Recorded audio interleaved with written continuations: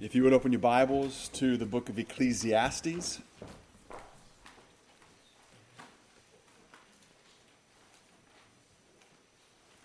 Ecclesiastes chapter 3.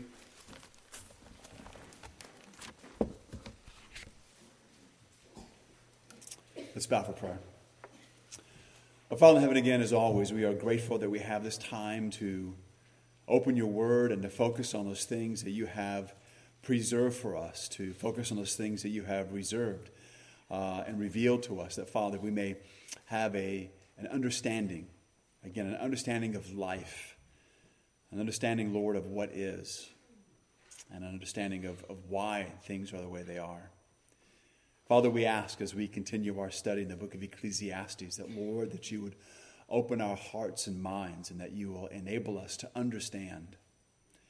That, Father, you would enable us to grasp the answers to the questions that are raised. That, Father, our confidence in you would continue to grow. That, Father, we would continue to be encouraged by what your word reveals to us. That, Father, we will find the answers to the questions that are raised satisfying. And that, Lord, that we'll have a sense of peace as a result. We know, Lord, that you are with us here now because you have told us, Lord, that you would be with us and that you would never forsake us. And we ask that you bless our time in your word this morning. And we do ask these things in Christ's name. Amen. Ecclesiastes 3, beginning in verse 16, it reads this way.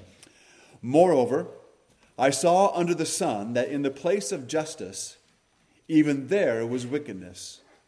And in the place of righteousness, even there was wickedness. I said in my heart, God will judge the righteous and the wicked, for there is a time for every matter and for every work. I said in my heart with regard to the children of man that God is testing them, that they may see that they themselves are but beasts. For what happens to the children of man and what happens to the beast is the same. As one dies, so dies the other. They all have the same breath, and man has no advantage over the beast, for all is vanity. All go to one place. All are from the dust, and to dust all return. The section that we're going to begin to look at this morning, we're about to cover issues that deal with injustice in the world. We're going to be dealing with not knowing whether or when it will be punished as far as injustice. This passage here also revisits the problem of death. So let me phrase the question that Solomon is raising here in a different way. If God actively watches, regulates, and determines all the actions of men, why does he allow so much wickedness to exist? Especially in places where judgment and justice should be exercised and dispensed. What we're dealing with here this morning, and primarily this is the only thing we'll deal with this morning, is what has often been called the problem of evil. It is the most serious problem in the world. It is also one of the most serious objections to the existence of God. You will hear the problem of evil raised in one way or the other almost on a weekly basis. Anywhere on TV where there's an interview taking place, whether it's on the news or a talk show or what have you, and people begin to deal with issues around the world, issues in society, if perhaps somebody brings up religion or God, this issue is going to come up. It is thrown around as if it's a done deal. Because this question exists, the assumption is there is no answer, therefore God doesn't exist. And if he does exist, he's of no value. He's powerless. He's no good. It makes no sense to believe in him. It doesn't matter if you believe in him. In fact, because of this question of evil in the world, more people have abandoned their faith because of this problem than for any other reason. It is certainly the greatest test of faith, the greatest temptation to unbelief. And it's not just an intellectual objection. It is something that people feel. We feel it. We live it when it comes to evil in the world and the evil that takes place. Again, the problem that is, to state the problem more simply, it is often given in this way. If God is so good, why is his world so bad? If an all good, all wise, all loving, all just, all powerful God is running the show, then why does he seem to be doing such a miserable job of it? Why do bad things happen to good people? In fact, if your kids go to college, they're going to hear this raised, period. They take their introduction to philosophy and other classes that have nothing to do with these issues. You're going to hear this being raised. Individuals who are professors, individuals who are in positions of leadership authority, are going to raise this question. They're going to raise this question again as if the answer has already been given, and that answer is there is no answer that is adequate. Most of the time, the individual is not going to be given time to respond. And we do live in a culture that there is this idea, there's this belief, that if you cannot answer this question in 15 to 30 seconds, you don't have an answer. Now, that is absolutely untrue in every way. There are many things that cannot be explained at all in 15 to 30 seconds. But there are those who somehow will take this position that if you can't give this answer immediately and within the allotted time, then that means there is no answer. And we're off the hook, or they're off the hook. We do need to realize that often, it's not always this way, but often the unbeliever who asks this question about God usually feels a lot of resentment towards God. There is a sense of rebellion against God, even though they may be claiming God doesn't exist. So it's not just that there's a lack of evidence for God. This person feels resentment. In fact, C.S. Lewis said that before he believed in God, he was also very angry with God for not existing. He was also angry with him for having created the world. So there's a little bit of confusion there. He's angry that God doesn't exist, but he's angry the world is made. When you talk to such an individual, sometimes, that's not always this way, but sometimes that individual is almost like talking to an individual who's been recently divorced. You're not talking to a person who's a skeptical of science, but someone who's been betrayed. They feel that they have been betrayed by an unfaithful lover. So they're not dealing with some kind of just hypothesis. They feel this sense of resentment and cynicism. So the unbeliever's problem is not just a soft head, it's a hard heart. So we need to go through a few things to help us to be able to frame and understand the question better. To look at many of the assumptions that are made, that are, I believe, are wrong assumptions when it comes to this issue. As Christians, we do not have to be afraid of the problem of evil. In fact, the Bible is not afraid of it. Solomon raises the issue here in this passage, and we can face it head on.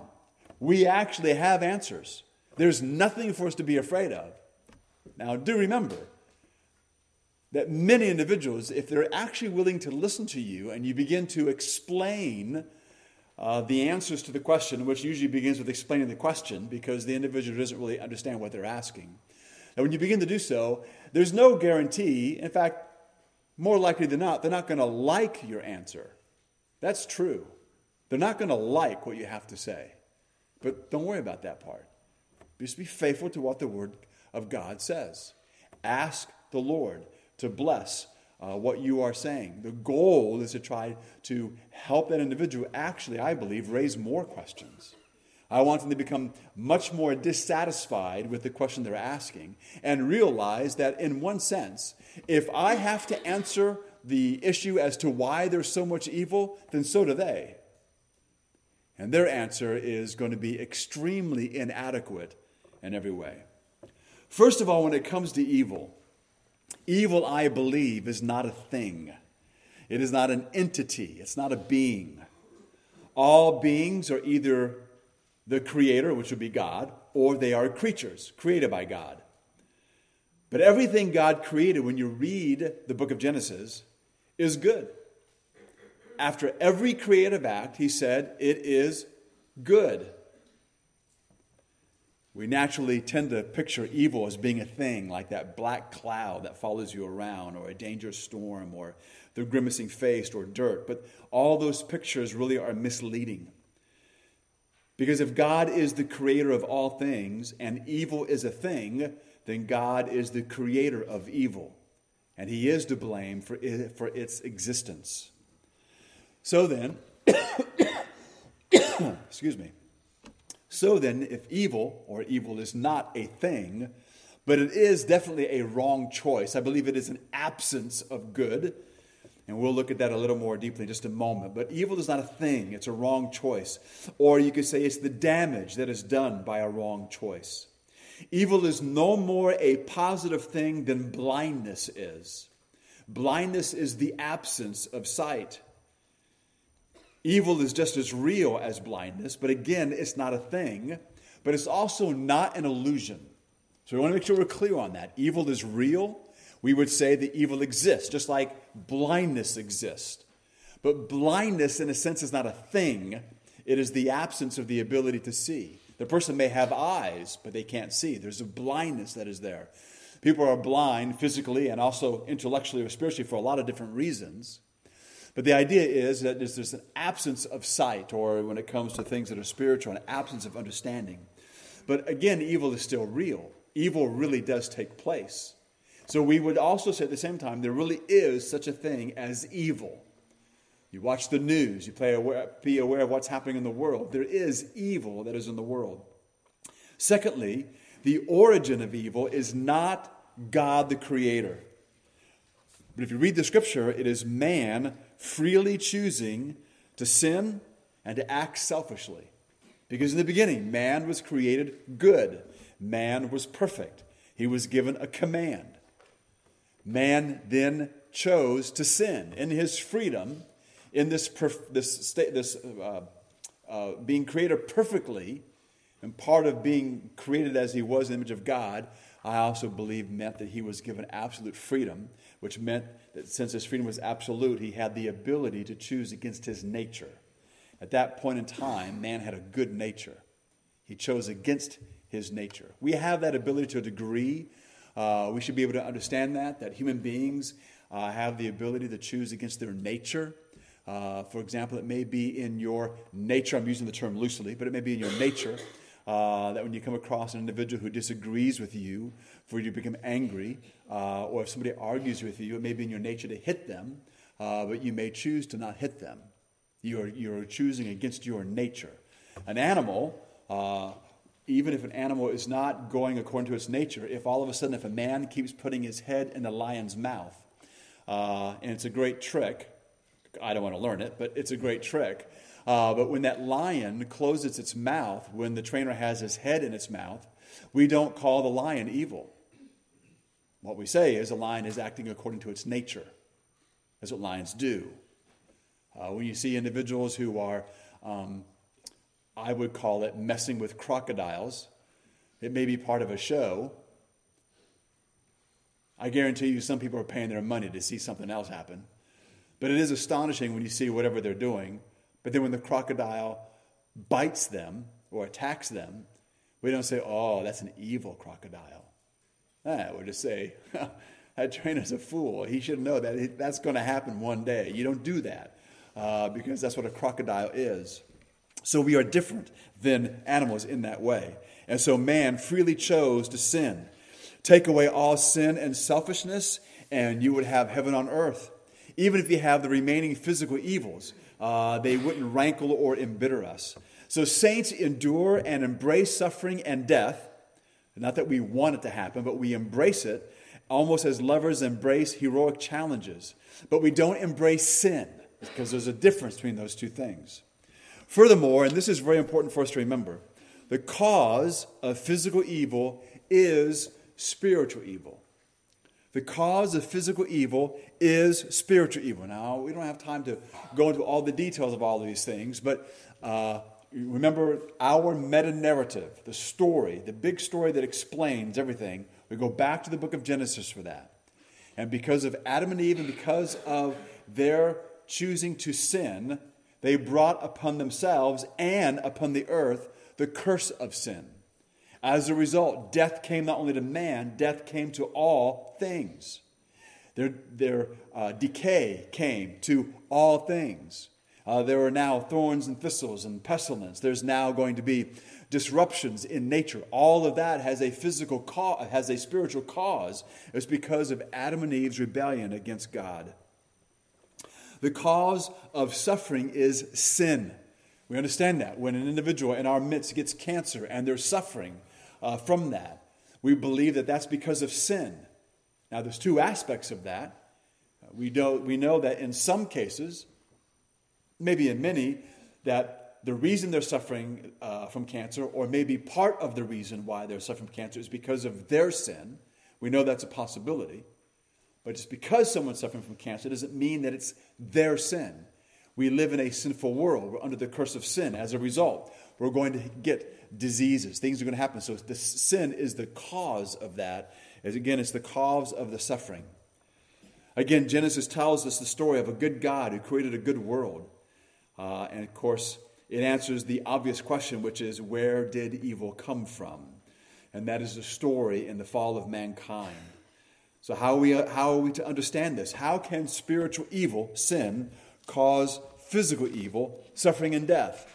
Well, keep this in mind. God is the source of all life and joy. Okay, God is not just a being who's all-powerful and keeps things going. He is the source of all life. We have life as individuals because that is the will of God. Period. You and I were born because that was the will of God. Humankind exists because that is the will of God. He is the source of all life and all joy. Therefore, when the human soul rebels against God, it loses its life and joy. And we believe that when Adam and Eve sinned, that they died spiritually. They died immediately spiritually.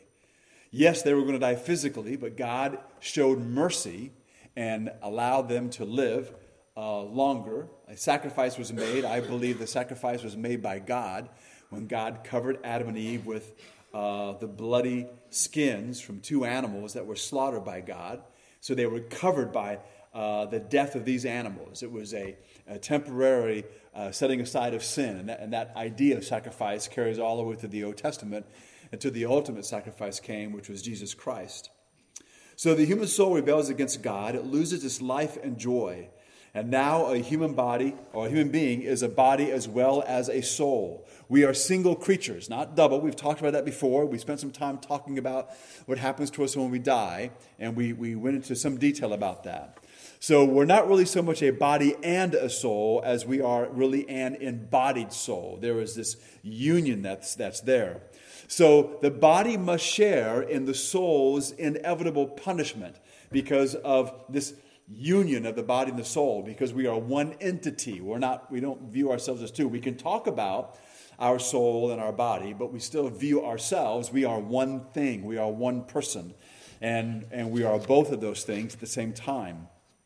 So a punishment as natural and as unavoidable as broken bones from jumping off of a cliff or a sick stomach from eating rotten food, we suffer.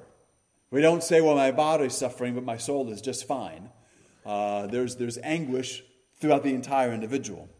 So what are this consequence of sin was a physical change in the world, which is what I believe. You will find that sometimes when you read some books, some individuals will say things that they believe that in the Garden of Eden, that a rose bush still had thorns, but that either it wouldn't hurt and you really wouldn't prick your finger. I don't know how they go into all of that, but I'm one of those that believes that no, the thorns and thistles came later. Like the moment Adam and Eve sinned, boom, that's when they came.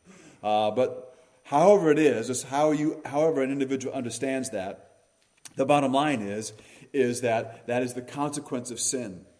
So again, no matter how you view that, the connection between spiritual evil and physical evil has to be as close as the connection between the two things they affect, which is the human soul and the human body. When we sometimes, let's say that there's a sudden, what we would call a sudden tragic death. Usually a sudden tragic death is when a young person dies, whether that person's in their 20s, they're a teenager, they're a child, and that person dies. If that is your child, if that is your brother, when we hurt as a result of that, there's anguish. that individual will suffer both physically and spiritually or emotionally. Again, the whole person is suffering. The individual doesn't say, well, my body's just fine, but I'm really suffering in my soul. Again, we don't make those distinctions in that way. So then when Adam and Eve sinned, when man sinned spiritually, again, this embodied soul sinned and rebelled against God. So as a result then, because of the curse of sin, then the body and the soul of man are both affected. You don't separate those two things out. The man died spiritually, the man also dies physically. And the Bible even says that there's a day coming when the body will be what? Will be redeemed. There's a redemption that is there. So you could say it this way, that the origin of evil is free will. Man wants to make a big deal about free will. It's not that good of a thing, because that's where evil comes from. Some would say this, well, because the origin of evil is free will, then God is the origin of free will, so God is the origin of evil. Well, view it this way. God would be guilty of the origin of evil in the same way that parents are the origin of the misdeeds their children commit because they are the origin of their children. We don't believe that. In fact, what we would say that if a child is acting in an evil way, we may say the parents are responsible because they allow their kid to do that. We may say the parents are responsible because they don't correct their child, but we don't say, well, that's so-and-so's child, that's their fault. We don't think just because they came from those two individuals, it's their fault. We don't hold them responsible for that. We hold them responsible for choices and decisions and lack of decisions and choices, and we also hold that individual responsible for the things that they do, varying in degrees of responsibility based on their age. But in the end, we don't somehow think that if someone murders someone, well, it's clear that it's their parents' fault because they had that child. Nobody says it that way because we don't believe it. And so, applying the same reasoning to this issue of evil, God is not responsible for evil because he made man with the ability to make free choice. And because man chose to do evil, somehow God is responsible for that. God is not responsible for that.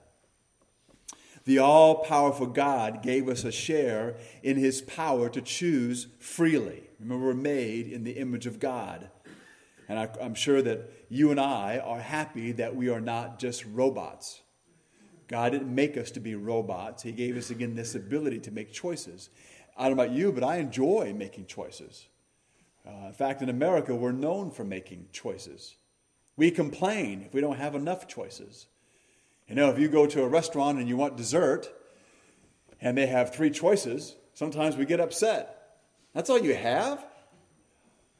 We sometimes can take that for granted because in other countries it's not like that at all, even though they may have freedoms. And I remember Bosco when he was here. But Bosco, he says that we have so many choices to make, it made him tired. When we went out to eat one day, and he just wanted a hamburger. Well, how do you want it cooked? You want cheese? What kind of cheese? You want pickles? You want lettuce, onion, tomato? You want mustard, ketchup, mayonnaise? What kind of bread do you want? You want whole wheat? You want the pretzel bread?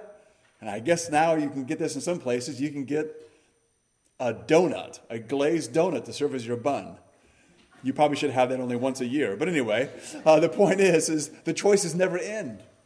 And then they say, what side would you like? He says, whatever comes with it. What's your choice? We'll choose from what? Well, at the restaurant we were at, well, there's 14 items to choose from. And he was just like, it was crazy. And then she asked what he wanted to drink. He said, just water. We want lemon with that? And it was just, he looked at us and how do you do this? And of course, we're used to that. And if you went to a restaurant and you because he says where he goes in Uganda, you go to a restaurant, there may be like 2 things. And you just get what comes with it. That's it. We probably wouldn't tolerate that. But nonetheless.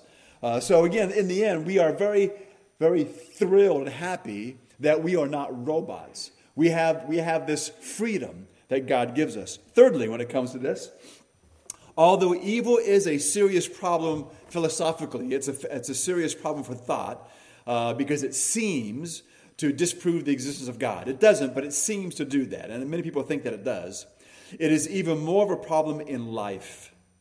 Because if it's the real exclusion of God, which is in a sense what evil is, it's the exclusion of God. So it's a problem philosophically because we're afraid it disproves the existence of God. But evil is a very real problem in life because it is the exclusion of God. Even if you think the solution in thought is obscure or philosophically is obscure and uncertain, the solution in practice is as strong and as clear as the sun is on a bright day. Because the solution is the Son. God's solution to the problem of evil is his Son, Jesus Christ. So remember that if someone raises that issue about if God is good, then why is there so much evil? You can steer the conversation to what God has done about evil. You can just briefly ask them, well, would you like us to be robots? Would you like God to have made us so that we had no choice? Because if you can't do evil, you can't do anything else either. You can only do what you're programmed to do.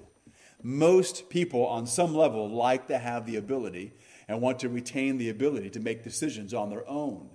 But no one likes to think that somehow we're forced to do certain things. And so the moment you dismiss that, or at least move on from that to a degree, you can say, well, a good God would offer a solution to the problem. And he has. And the solution is his Son, Jesus Christ.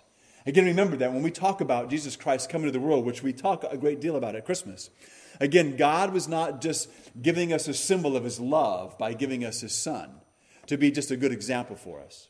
He was coming to deal with the problem of evil. He came to be punished for all of the evil you and I would ever commit as believers. Remember that when we embrace the gospel, it's not just now that as evil people, we're now going to go to heaven. God transforms us. God begins to make us better people.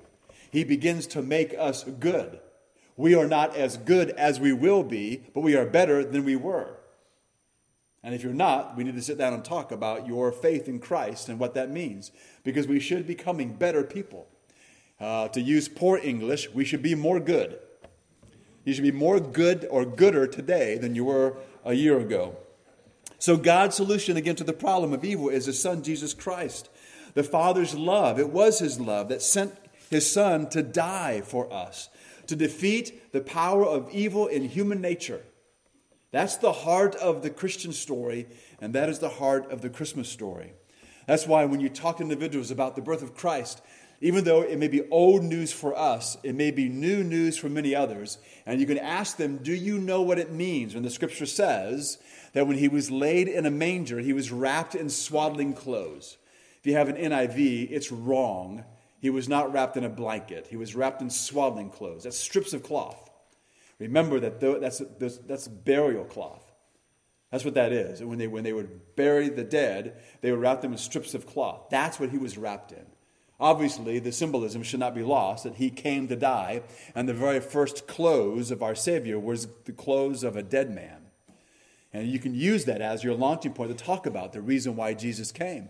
Because you'd be amazed. You may think, because we tend to think of everything in the world pretty much from our perspective. We think, well, of course, everyone knows why Jesus came. No, they don't. They have no clue. And even if they understand to some degree, at least intellectually, that Jesus did die a horrible death or that somehow he got a raw deal, they don't know why. They don't understand the significance. Remember that we don't worship just a deistic God. We don't worship an absentee landlord who ignores his slum. We worship, and I know this may sound shocking to some, but we worship a garbage man God who came right down into our worst garbage to clean it up. So you see, we don't have to get God off the hook for allowing evil. God is not off the hook. God is the hook. That's the point of the cross. The cross is God's part of the practical solution to evil. Our part, according to the same gospel, is to repent, to believe, to work with God in fighting evil by the power of God. The King has invaded, and we are finishing the mopping up operation, so to speak. Fourthly, we still have the philosophical problem of the problem of evil. It is not logically contradictory to say that an all-powerful, all-loving God tolerates so much evil when he could eradicate it. See, the assumption behind the question is that it's contradictory for you to believe in a God who's all-powerful and all good, and there's evil. It's not a contradiction. Their belief is that, if there was a good, all-powerful God, he would immediately clean it up. Well, what we can say is, number one, God is going to one day, he is going to clean it up. God is going to, in a sense, take out all the rubbish. I'm not going to be in that pile because I believe in Christ. You have to remind them that if God eradicates evil, that means he's eradicating evil people. That would be them, unless they accept the gift that God has given them. Why do bad things happen to good people? Well, let me again go into a couple of assumptions that are made with just that question. When the question is raised, why do bad things happen to good people?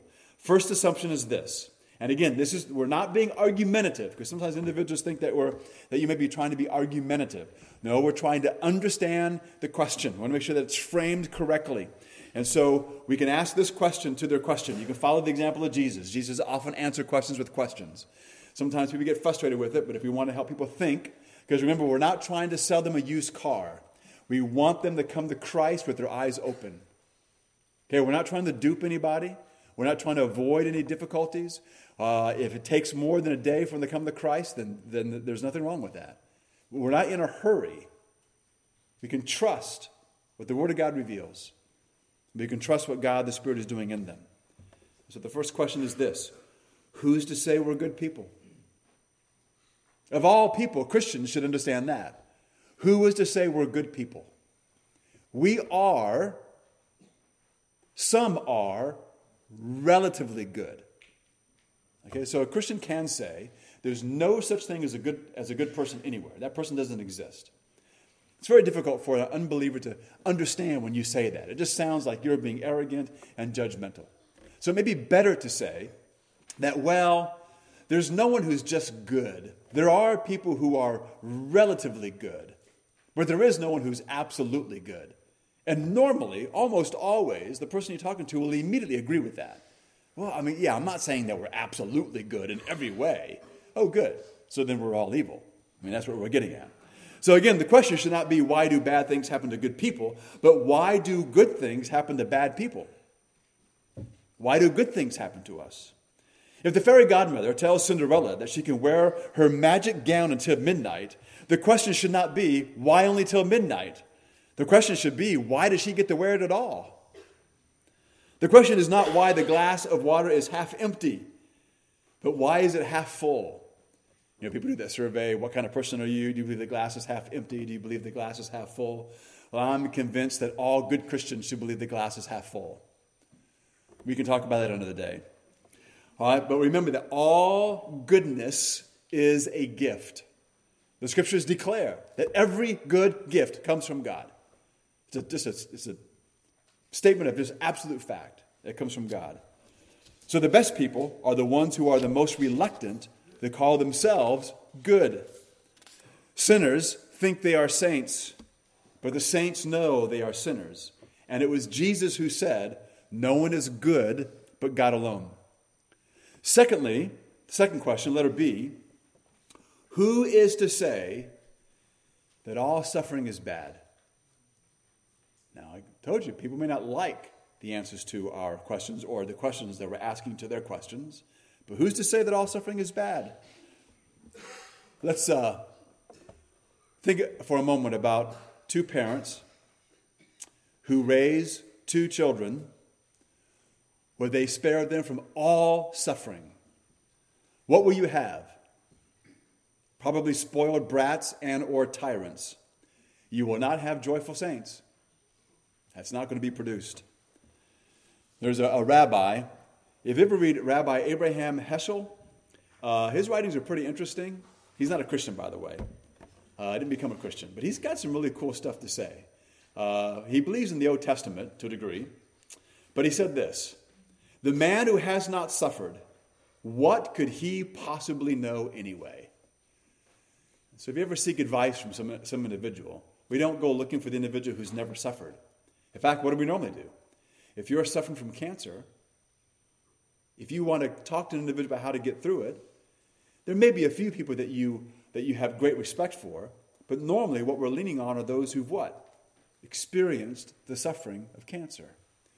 When it comes to dealing with the death of a loved one, if we want to take advice from a friend, we normally are going to choose the friend who has already been through the death of a loved one.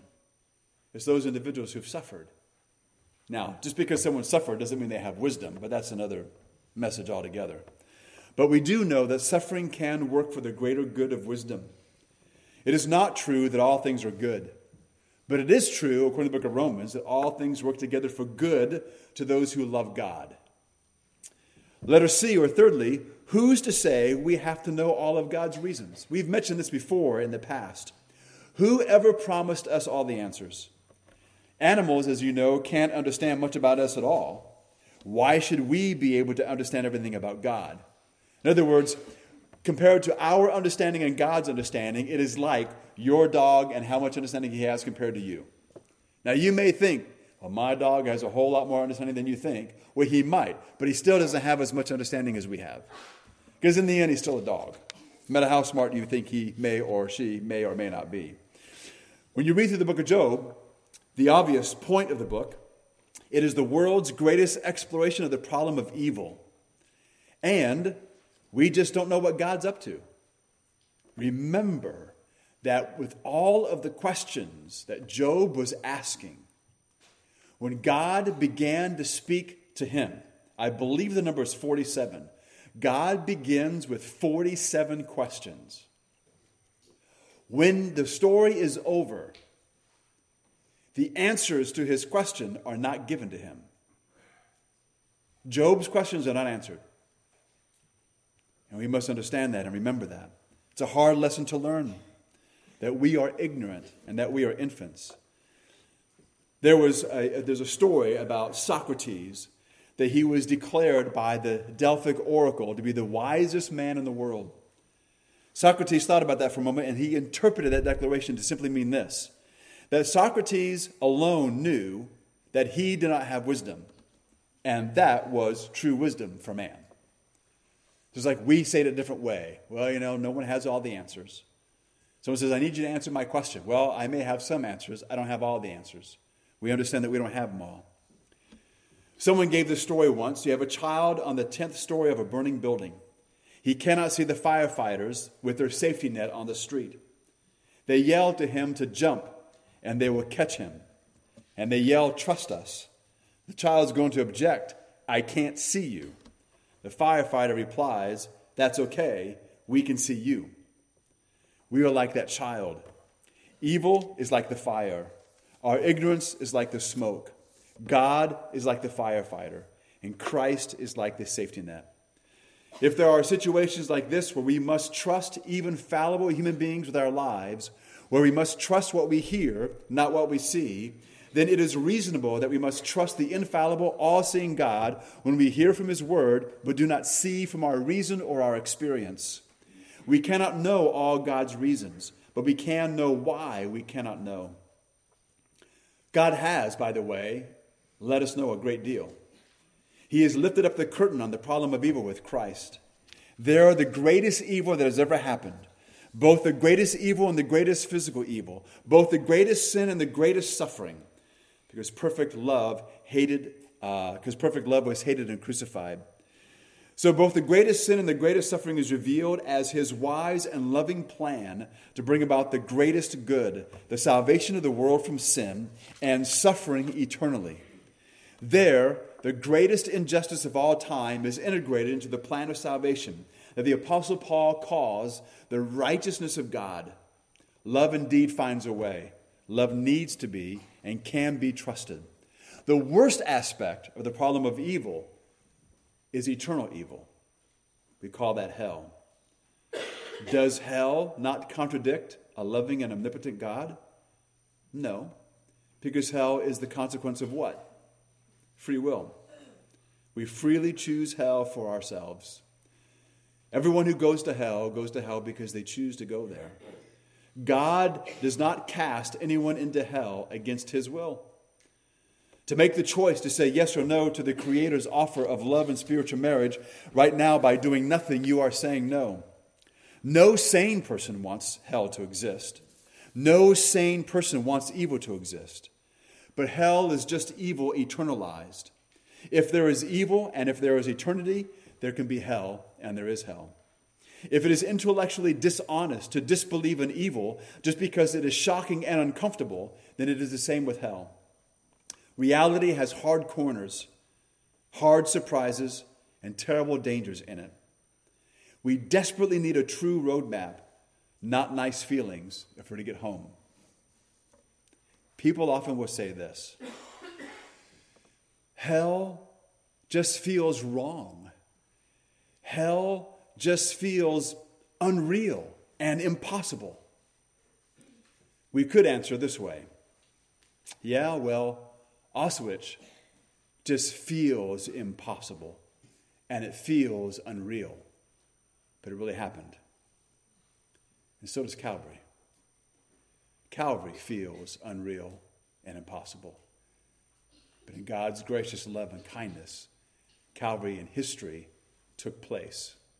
And as a result, the answer to the problem of evil is given to us by God, that we may be redeemed from it and saved from it, and that we may become better, and one day we will be good as God redeems us completely, and we spend eternity with him when he does eradicate everything that is evil. Let's pray. Father in heaven, again, we thank you so much again for your great and marvelous gift. We thank you, Father, for Christ. We thank you, Father, that you sent Christ to the world to die for sin. We thank you, Lord, that you sent Christ into the world to die for our sin. And Father, we are grateful. In fact, we are and will be eternally grateful for what you've done. We pray, Lord, that you would help us as individual believers to not be stunned when we are confronted with the problem of evil and those who want to bring about their questioning of who you are because evil exists. Help us, Father, to be able to discuss with them, to talk with them about their question, and explain to them how the issue of evil has been dealt with by a loving, marvelous, great, and just God. We pray, Lord, that we will not be afraid of such things, but also that we will stand firm on the truth that you've given to us. I do pray, Father, that you would help those who still have children at home, that, Father, you would give to them the desire to often explain to their children how the problem of evil has been solved by you. That they may become so accustomed to having that discussion and so accustomed to that discussion, to that question, that when they are confronted with it by an angry world, they will not be stunned or stunted into silence, but they will know that there is an answer, that the answer is true, that the answer is real, the answer is reasonable. And so, Father, we do thank you again for your grace in our life. We do ask these things in Christ's name. Amen.